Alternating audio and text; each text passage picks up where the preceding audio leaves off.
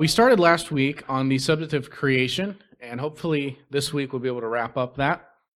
We talked about the theory known as theistic evolution and how really it is incompatible with Scripture's account of creation. Over and over again in Genesis 1, God says that He created animals and humans and even plants to reproduce each one according to His own kind. And so this idea of one type of animal evolving into another type and eventually human is simply contrary to what God has told us about how He created the world.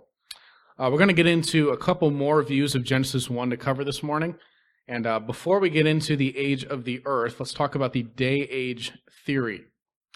This is the attempt by some to say that the earth was not formed in 6 literal days, but that a day with the Lord is like 1,000 years, and so this could be a long amount of time that God is just referring to as a day. And so, in other words, it would be a figure of speech or poetic, not to be taken literally. Okay, so let's think about this. First of all, what does that help? Let's say each day is 1,000,000 years. What would that actually change? Most people who are holding to a day-age theory are trying again to fit Darwinian evolution into Genesis, and so that's how they're making up the time. And as we already said last week, you really can't do that because God formed each animal. God formed man out of the dust of the earth. God created each kind to produce after its own kind. And so even if there were these large periods of time within each day, that really doesn't help you reconcile with evolution. Also, another issue with that idea of the day-age theory and sort of mixing naturalism with Christianity, the plants are created before the sun in Genesis 1. Okay, so you're telling me for millions of years plants were growing without sunlight. There's all sorts of problems with the day-age theory. First of all, there's also simply no indication anywhere in Scripture to suggest that these were anything but 24-hour days. You've even got the phrase throughout Genesis 1, the evening and the morning after each day. And so it seems pretty clear that he is implying, yes, these are literal 24-hour days. Just as a side note there, that is a pretty good test for an interpretation of Scripture, is the plain reading of the text. Yes, there are some times in which we can gain insight by digging into original languages, looking closely at the grammar or something, but rarely will you see something there that radically changes a simple reading of the text. And so if you read Genesis 1 and say, this looks like 6 days to me, that kind of plain sense reading would need a lot of counter evidence to overturn it. And I don't think we have that evidence. So the day-age theory really is based on a theistic evolution viewpoint, not anything in Genesis. A text to consider on this, Exodus 20, this is where God is giving the 10 Commandments. And he says, remember the Sabbath day to keep it holy. 6 days you shall labor and do all your work, but on the 7th day is a Sabbath to the Lord your God. On it you shall not do any work. You or your son or your daughter or your male servant or your female servant or your livestock, your sojourner which is within your gates. For in 6 days the Lord made the heavens and the earth, the sea and all that is in them, and rested on the 7th day. Therefore God blessed the Sabbath day and made it holy. Again, a plain sense reading of that would be he's talking about 6, or in this case 7 literal days. We rest 1 day out of 7 because God made the earth in 6 days and rested on the 7th. I don't know how you can fit millions of years in that. Okay, so theistic evolution, no. Day-age theory, pretty strong, no. Let's talk about the literary framework view. According to this perspective, Genesis 1 is not intended to be taken as a chronological sequence of events, but as a topical or literary framework. They would point out that days 1 through 3 are described as the forming days of the earth. Days 4 and 6 describe the corresponding filling days. Okay, so if you just look at that chart, you have on day 1, the categories of light and dark are created. On day 4, these are filled with sun, moon, and stars. Day 2, the sky and the waters are formed. Day 5, they're filled with fish and birds. Isn't that interesting, the corresponding of sky and water and then fish and birds? You ever wonder, why are those separated from land animals? Day 3, you've got the land, the plants formed. Day 6, the land is filled with animals and humans. So it is interesting, the symmetry that is there in the 6 days. And I actually think that this literary framework view is a plausible view of Genesis 1. It's not my view, but I do think it has some merit. Basically, what's being said is that we're looking at this all wrong. Genesis 1 isn't a sequential retelling of events, but rather a poetic description of how God created all things and filled it with life. And so they would argue that we're trying to read poetry as a science textbook, when that wasn't what God intended by it. And I think that's a helpful thought and something we should keep in mind. That yes, there's clearly an ordering in the literary structure of Genesis 1. There's the repetition, there's the symmetry of it, and so maybe we are trying to read into some of those details, scientific observations that really were not intended. Again, that's not necessarily my view, but I do think it's one that should be considered. Okay, so those are just a few ways that Genesis 1 has been read differently by different Christians. Let's continue now with the how of creation, what we can say for certain about how God created all things. And first of all, we're going to say God created all things ex nihilo, which is just a fancy Latin term for out of nothing. God created the universe out of nothing. He called it into existence. Romans 4, verse 17, as it is written, I have made you the father of many nations in the presence of God, the God in whom he believed, who gives life to the dead and calls into existence the things that do not exist. Okay, so it's not merely that God took materials and formed them. Rather, he created out of nothing. He called into existence these things which did not exist. This is the main difference between, even in human terms, when we speak about someone being creative. I understand what we mean by that, but none of us are creative in the way that God is. We take things that exist and we form them and we come up with a new idea or whatever, but we can't take nothing and make something from it. That is a distinct feature of God's creative power. Now, again, what we're talking about here is prior to the 6 days in Genesis. As I said last week, the 6 days should be called the 6 days of formation because God came to an earth that was covered in water, and in 6 days he formed it and made it able to sustain life, and then he filled it with plants, animals, and humans. But the earth was already there. The water was already there. He didn't create humans or animals out of nothing. He formed them out of the dirt that was on the earth. Okay, and so what we're talking about in terms of God creating out of nothing is prior to that. Where did the earth come from? Where did those waters that were covering the earth come from? Well, God created that out of nothing. That's Genesis 1:1. God created the heavens and the earth, and then he came and formed the earth and filled it with life in those 6 days of what we call creation. Hebrews 11:3, by faith we understand that the universe was created by the word of God, so that what is seen was not made out of things that are visible. Okay, so the universe itself was created out of nothing but the spoken word of God. He called into existence that which did not exist.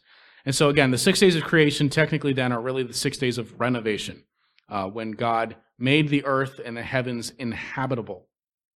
But all that we see around us was ultimately made out of nothing but God's decree. He created ex nihilo. Second, creation is a triune act. And if you remember from last week, as we read through Genesis 1, there were hints of this there. For example, Genesis 1:1, in the beginning God created the heavens and the earth was without form and void.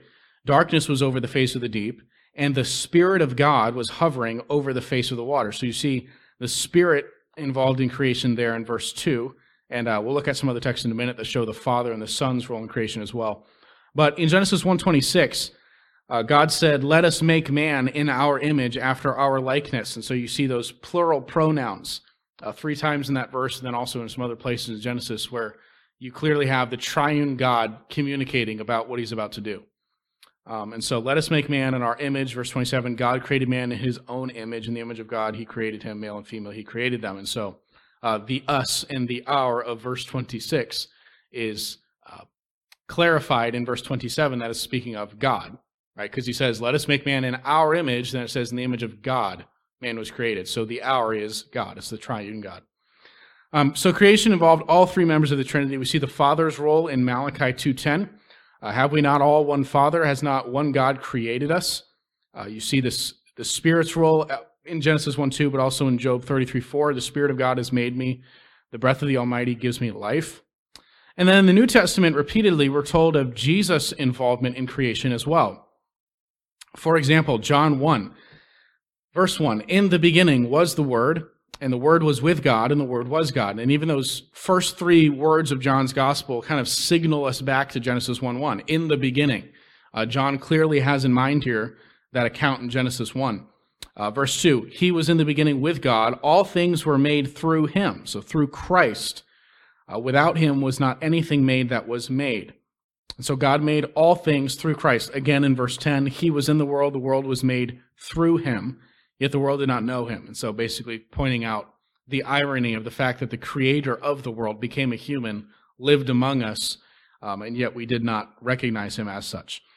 Colossians 1, speaking of Jesus again, Paul writes, "For by him all things were created, in heaven and on earth, visible and invisible, whether thrones, dominions, rulers, authorities, all things were created through him and for him. And he is before all things, and in him all things hold together." And then one more text, Hebrews 1, "Long ago, at many times and in many ways, God spoke to our fathers by the prophets, but in these last days he has spoken to us by his Son, whom he appointed the heir of all things, through whom also he created the world." He is the radiance of the glory of God, the exact imprint of his nature, and he upholds the universe by the word of his power. After making purification for sins, he sat down at the right hand of the Majesty on high. And so, again, you see in Hebrews, in Colossians, in John, God the Father created through the Son. And so we can say God the Father created all things that exist through the Son by the Spirit. All three members of the Trinity were involved in creation. God the Father seems to be the originator, God the Son the mediator, and God the Spirit the executor. Maybe think of it like constructing a building. You have the architect who draws up the plans for it. You have the general contractor who kind of oversees it, and then you have the construction crew that's actually doing the building. And so each person there plays a role in the building of the structure. And so while we don't have much details about how this all worked, creation clearly was a triune act involving all three members of the Trinity. Next, just briefly, God created by his word. This is clear, of course, in Genesis 1, where that repeated cycle is God said, followed by, and it was so. Right? God created all things by speaking them into existence, and then in Genesis, those 6 days, he commanded them to be formed in certain ways. Psalm 33, verse 6, "By the word of the Lord the heavens were made, by the breath of his mouth all their hosts." And so God created by his word. Now, for the rest, let's see here. Yeah, we'll get into for a bit here the age of the universe. How old is the universe? Now, within Christianity, there are a few different viewpoints on this. You have the young earth creationists and the old earth creationists. The young earth guys would say the universe is 6,000 years old, maybe as much as 10,000 years old. There's a bit of a range there. I'll explain that in a minute. The old earth guys would say millions or even billions of years old. So this is quite a difference between the young earth and old earth creationists. Both sides are agreeing God created the world. That's not the dispute here, within Christianity at least. But how old is the universe? There's quite a difference of opinion. Now, the 6,000 year number came from a guy named James Ussher, who lived about 400 years ago. And he taught that the Bible, he basically claimed the Bible says creation took place in the year 4004 BC. Okay, that was his claim, which is roughly 6,000 years ago from now. Now, he got this date by tracing the timeline of the Bible backwards. So if you read the genealogies, it'll say so-and-so lived so many years, he had a son at this age, And so he just took that mathematical equation and counted backwards. And so if you read in Genesis, you can see how you could do this, how the genealogies will say this person was this old when he gave birth to this son, and this person was this old when he gave birth to this son. And so you can trace the passing of time by calculating those genealogies. And so he came up with the date 4004 BC, roughly 6,000 years ago. That's where that idea comes from.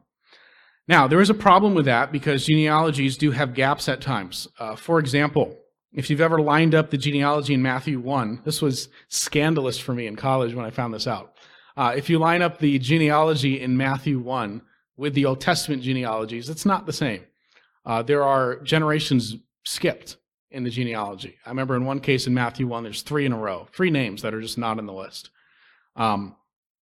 There's different theories as to why that's the case, but it really is not uncommon in genealogies where it might say this person begat this person, but it's actually not a direct line. He may be the father or he may be his grandfather.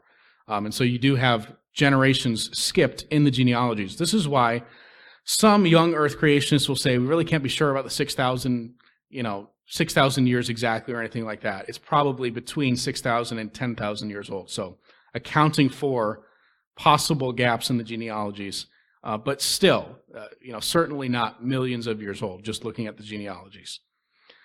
Okay, so you've got the young earth guys, they're looking at Scripture, and they're saying Genesis 1 took place with thousands of years ago, according to the Bible. You really can't get millions of years out of those genealogies or any of the dating in Scripture. The old earth creationists are looking at science, and they're seeing the evidence of an old universe. Okay, so, the young earth guys, they're counting genealogies. The old earth guys are counting tree lines and carbon dating and other ways of dating and saying, hey, this fossil here is 4 million years old. And so the universe has to be older than 10,000 years. Or they'll look at the distance of stars from the earth, and they'll calculate based upon the distance and the speed of light, and they'll say, well, if this star was created only 10,000 years ago, we wouldn't be able to see it yet. Because it's 5 billion light years away from us. And so the universe has to be at least that old. Okay, so these are interesting arguments to have. How do we solve this dilemma? First of all, we need to acknowledge that the Bible does not give us a clear answer to the question of the age of the universe. That is not a question that Scripture seems very keen on answering. It's one that a lot of us are curious about, but God doesn't seem to care too much to give us that information. He doesn't give us a date. There's not a clear, straightforward answer. There are indications that the account of Genesis 1 took place between, again, 6,000 and 10,000 years ago. There are certainly indications that that is the case. But we cannot be precise. Certainly we can't be as precise as Ussher and say that it was October 23rd, 4004. This is actually what he said. He actually, I think, had a time during the day. It was like 4 o'clock in the afternoon or something. And I don't know where you get that from in Genesis, but anyways. So, again, these are indications, there are indications that the 6 days of Genesis 1 took place likely less than 10,000 years ago. As far as the carbon dating and fossils and all of that is concerned, a couple of things to point out. First of all, these methods have been proven to be unreliable measures of dating in the past. Now, there have been improvements made. Okay, so maybe they fixed all the bugs. I don't know. But there have certainly been errors made in things like carbon dating in the past where they looked at a tree and it carbon dated to 4,000 years old, but we knew it was only 30 years old or something. There were cases like that where the carbon dating was way off. Again, have they fixed all of that? I have no idea. I'm not a scientist, but I just will point out we can't take dating from science and say, oh, that's 100% precise all the time, because it's just not. But let's say, for sake of argument, that they did discover some tree that appears to be 1 million years old. Okay, and let's say they're doing all the calculations perfectly. How could that be possible if the earth was created only 10,000 years ago? Well, we need to remind ourselves that God formed the earth with the appearance of age, meaning when God created Adam and Eve, he did not create 2 babies. Okay, so he created adults. So, in other words, Adam and Eve, when they were technically 3 days old, okay, they might have looked like they were 30 years old. You understand what I'm saying there? Like they looked like they were older than they actually were. They were created last week, and yet they look like full-grown adults. And so the same thing would be true of animals and plants. God didn't just put seeds in the earth and wait for them to grow into trees, right? During creation, God created trees with fruit already on them. So a scientist looking at the tree would have said, oh, this is this many years old. Well, actually, it was 2 days old. So God created with the appearance of maturity. Now, that works for the fossils, that works for the trees, but what about the speed of light argument? Because that's a bit of a different take. I don't know if that really works for the stars. It does. It takes however millions or billions of years for light to hit Earth from the stars. So how can we say that they are only a few thousand years old? Well, there's a few ways to answer that question. You could say that, well, maybe the scientific measuring of the distance of the stars or of the speed of light is off. Again, I don't know enough about that to make such a claim. But assuming that they are correct, there are still a few ways to reconcile this with Genesis 1. First would be what we talked about a minute ago, the day-age theory. I already said I don't buy that. I don't see how you can come to that conclusion reading Scripture, but If they're right about that, that would explain how the stars could be created, and then also the light made visible within that one day or age, longer period of time. Okay, so you could also say that God just somehow supernaturally sped up the light and got it to earth instantly, so that he created it and we saw it, and he somehow bypassed the speed of light problem. You could also answer the dilemma by appealing to some form of the gap theory. And this one I find to be compelling. Genesis 1:1, God made the heavens and the earth. And then later, on the fourth day of creation, God says, let the stars appear in the heavens. And as we've already pointed out, when the 6 days of creation take place, there's already an earth there. So God had already spoken things into existence. He comes on day one and starts to form what he had already previously created. Okay? So you could say the stars were actually created in Genesis 1:1. All right, so prior to day 4, the stars were already there.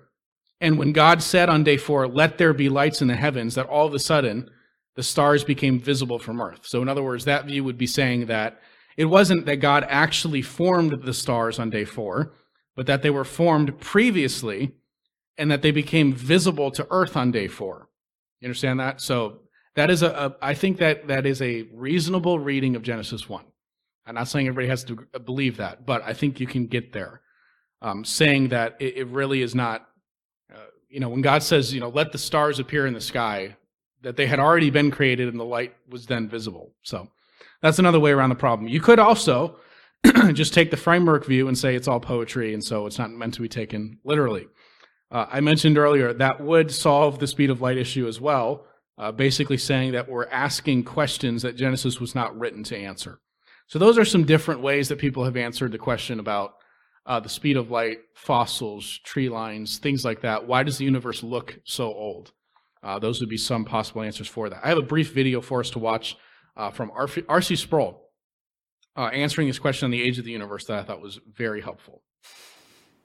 Looking at the age of the universe, a question comes up as far as young Earth versus old Earth. So one question is that a first order issue? Is that an intramural discussion? And then if we could just go down the panel here and just briefly state how you approach that question as far as age of the universe. R.C., is it an intramural discussion? Not for some people. For some people, it's an all or nothing issue. When people ask me how old the earth is, I tell them I don't know, because I don't. And I'll tell you why I don't. In the first place is the Bible does not give us a date of creation. Now, it gives us hints and inclinations that would indicate, in many cases, a young earth. And at the same time, you get all this expanding universe and all this astronomical dating and triangulation and all that stuff coming from outside the church.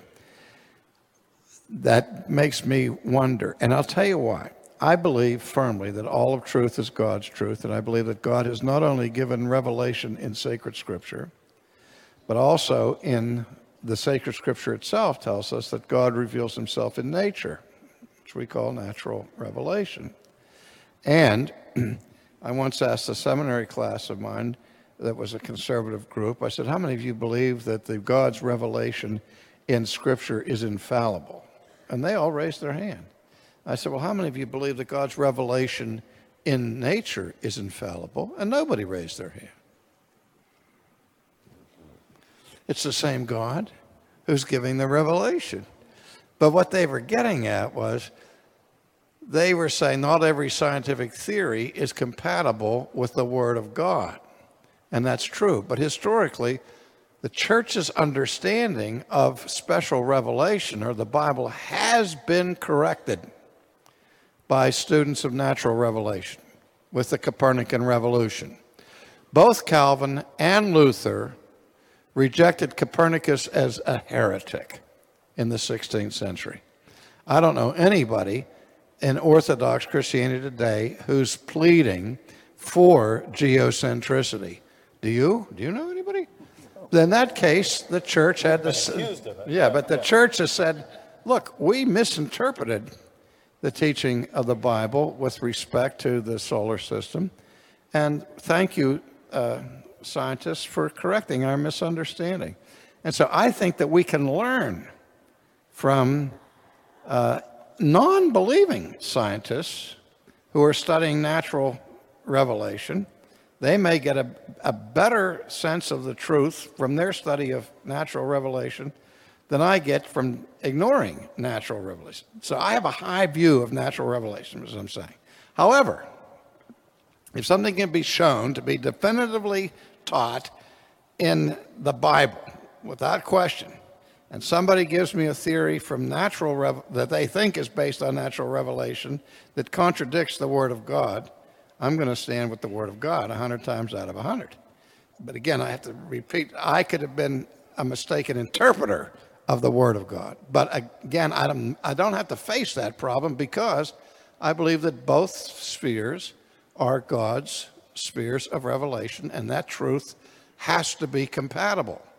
So if they seem to be in conflict, and if they are in conflict, if a theory of science, natural science, is in conflict with a theological theory and contradicts it, here's what I know for sure: somebody's wrong.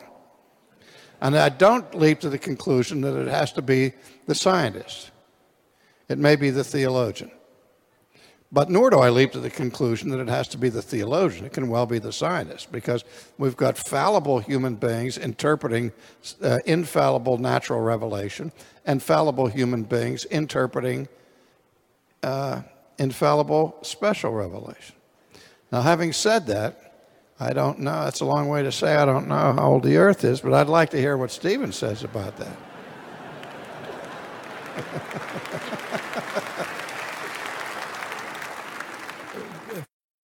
Okay, so there's a lot there that I think is very helpful in this discussion of the age of the universe. First of all, is the recognition that scientists are fallible humans, right? They can and do make mistakes. They are wrong about some of their conclusions. Also, we need to recognize that those of us who study and teach the Bible are fallible human beings. We can and do make mistakes. We are wrong about some of our interpretations of Scripture. And so while Ussher is reading the Bible and saying the earth is 6,000 years old, and the scientists are saying, well, this proves that the earth is 4 billion years old, somebody is misinterpreting the information. It may be that the scientist is way off based in his calculations, or it may be that Ussher is misunderstanding something in Scripture and drawing wrong conclusions from it. And so I think it's a helpful point to consider that in both spheres you have human beings that are capable of misinterpreting information, whether it be Scripture or whether it be scientific observation. Sproul brings up there the issue of geocentricity as an example of this. Christians condemned Copernicus as a heretic because he claimed that the sun was stationary and that it was the center of the universe and the earth was moving around it. Christians said, no way. The Bible says the sun rises in the east and God made the sun stand still. And so clearly, Scripture teaches, they would say, that the sun moves and the earth is still. Well, guess what? The scientists were right. The Bible teachers, in that case, were wrong. And we now look at those passages of Scripture that they appealed to, and we understand that they were trying to take figures of speech like the sun rising in the east as a statement of scientific fact, when that was not God's intention at all. And we still talk like this today, of course. We still say, wow, the sun is going down really early now with the time change. Okay, well, that doesn't mean that we actually think the sun is what's moving. We understand that technically speaking, the earth is moving, and it makes it appear like the sun is going down. And so sometimes we take statements, figures of speech in Scripture, more literally than they were intended. Sorry, what's up? Observational language? Oh, yeah, saying it appears like the sun is going down from our perspective.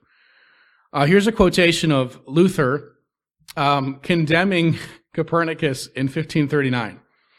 Okay, and this is just ironic to read now because, again, all of us understand that Copernicus was right.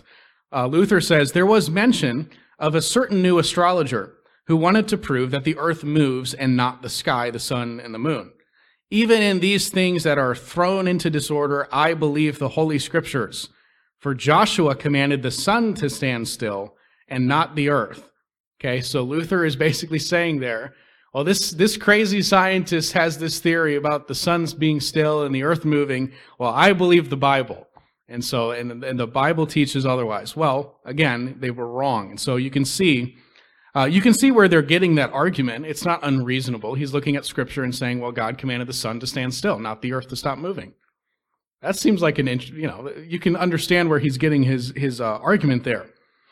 But we need to be aware that this type of error in interpreting Scripture may be true in our own thinking as well. This is one reason that I'm very open to things like the literary framework of Genesis 1, which says this isn't science.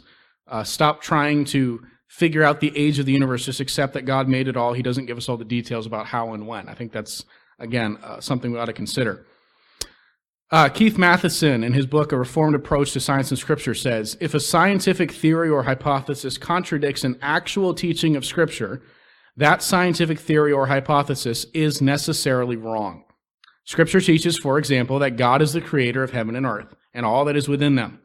Any scientific theory that ascribes the existence of all things to purely materialistic forces is therefore wrong. Okay, so to summarize all of that then, Sproul is saying that science and Scripture do not ultimately conflict. Science cannot overturn something that is actually taught in Scripture.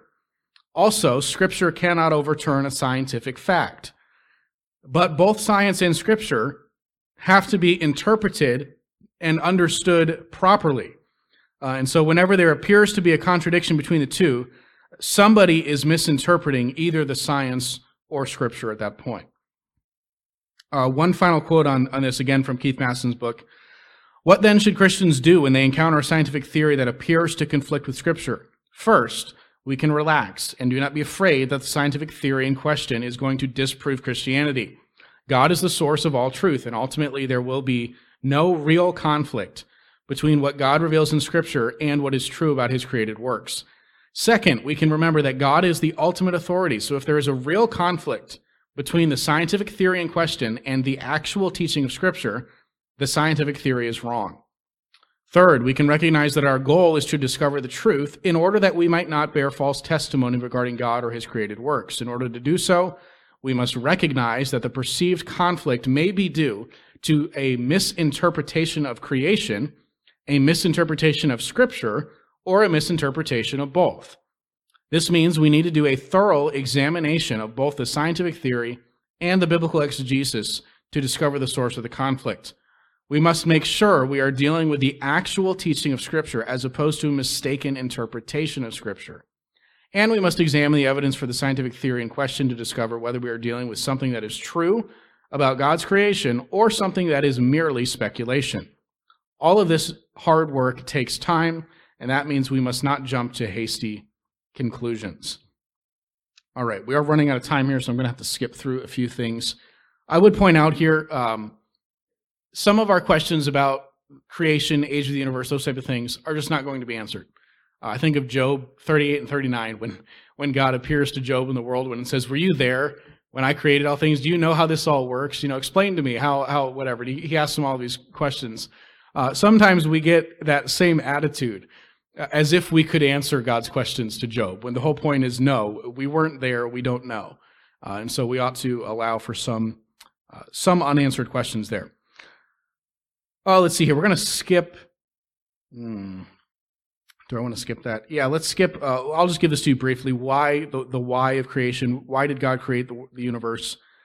The answer that Scripture gives is that God created all things for His glory. Isaiah 43, verse 6, I will say to the north, give up, to the south, do not withhold, bring my sons from afar and my daughters from the end of the earth, everyone who is called by my name, whom I created for my glory, whom I formed and made. And so God created all things for His glory. Psalm 19 talks about how creation declares, the heavens declare the glory of God, the sky above proclaims His handiwork.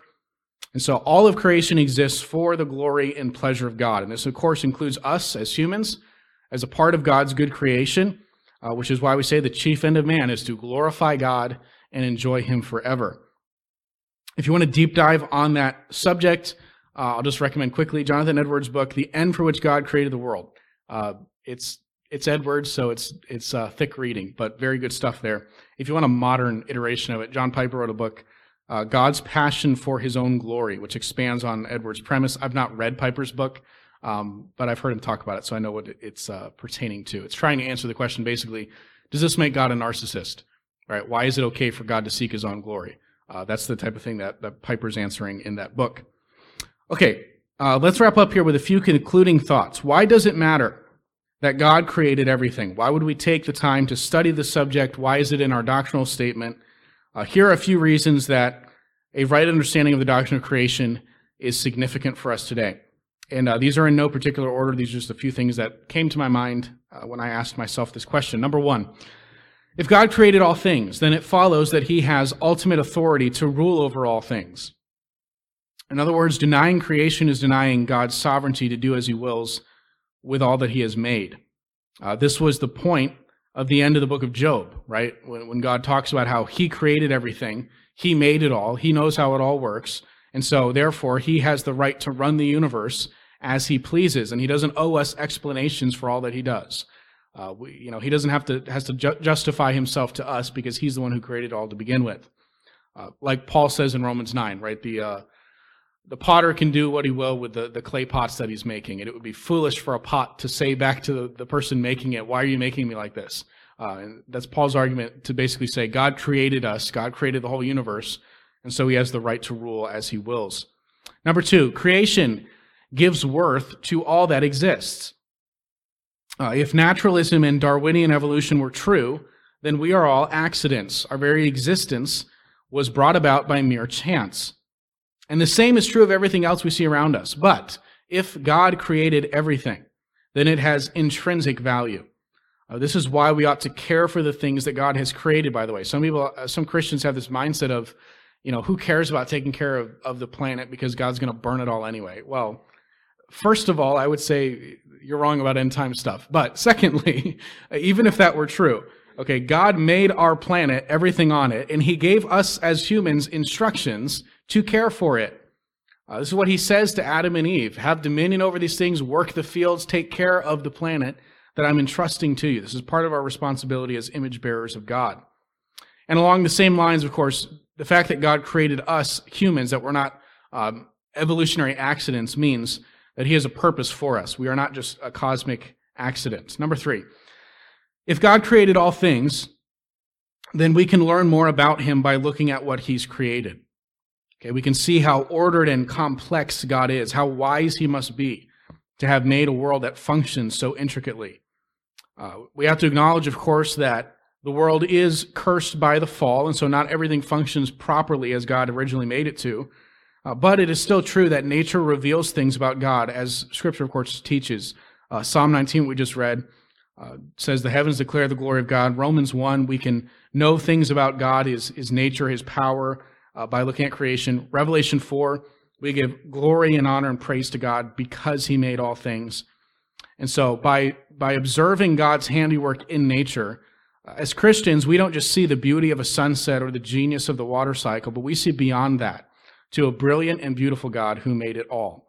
By the way, this is the point of the book by Steve DeWitt I recommended last week, Eyes Wide Open, Enjoying God in Everything, basically trying to train us to look around us at creation and see beyond just what's in front of us to the God who made it.